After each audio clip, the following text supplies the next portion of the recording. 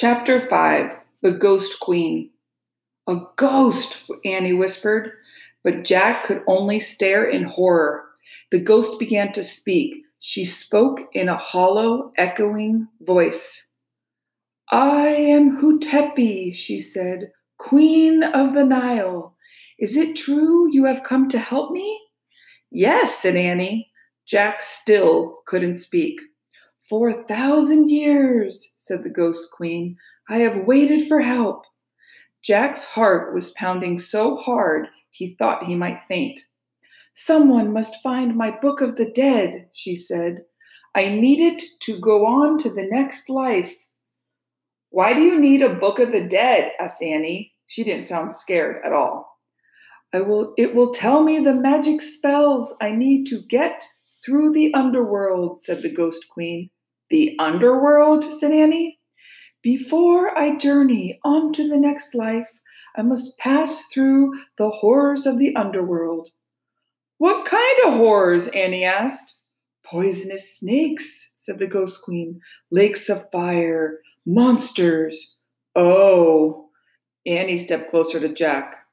My brother hid the Book of the Dead so tomb robbers would not steal it, said the Ghost Queen. Then he carved this secret message on the wall, telling me how to find it.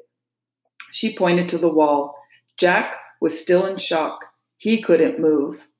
Where? Asked Annie. Here? She squinted at the wall. What do those tiny pictures mean? The Ghost Queen smiled sadly. Alas, my brother forgot my strange problem.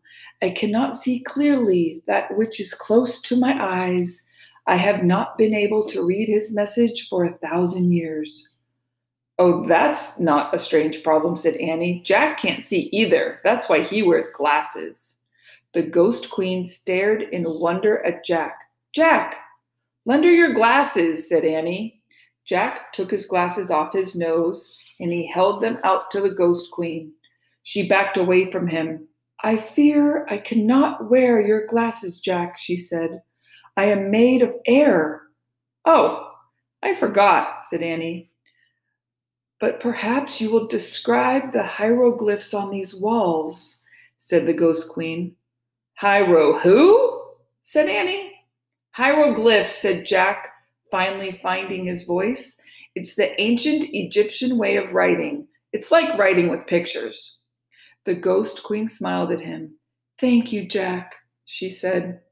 Jack smiled back at her. He put his glasses on. Then he stepped toward the wall and took a good long look.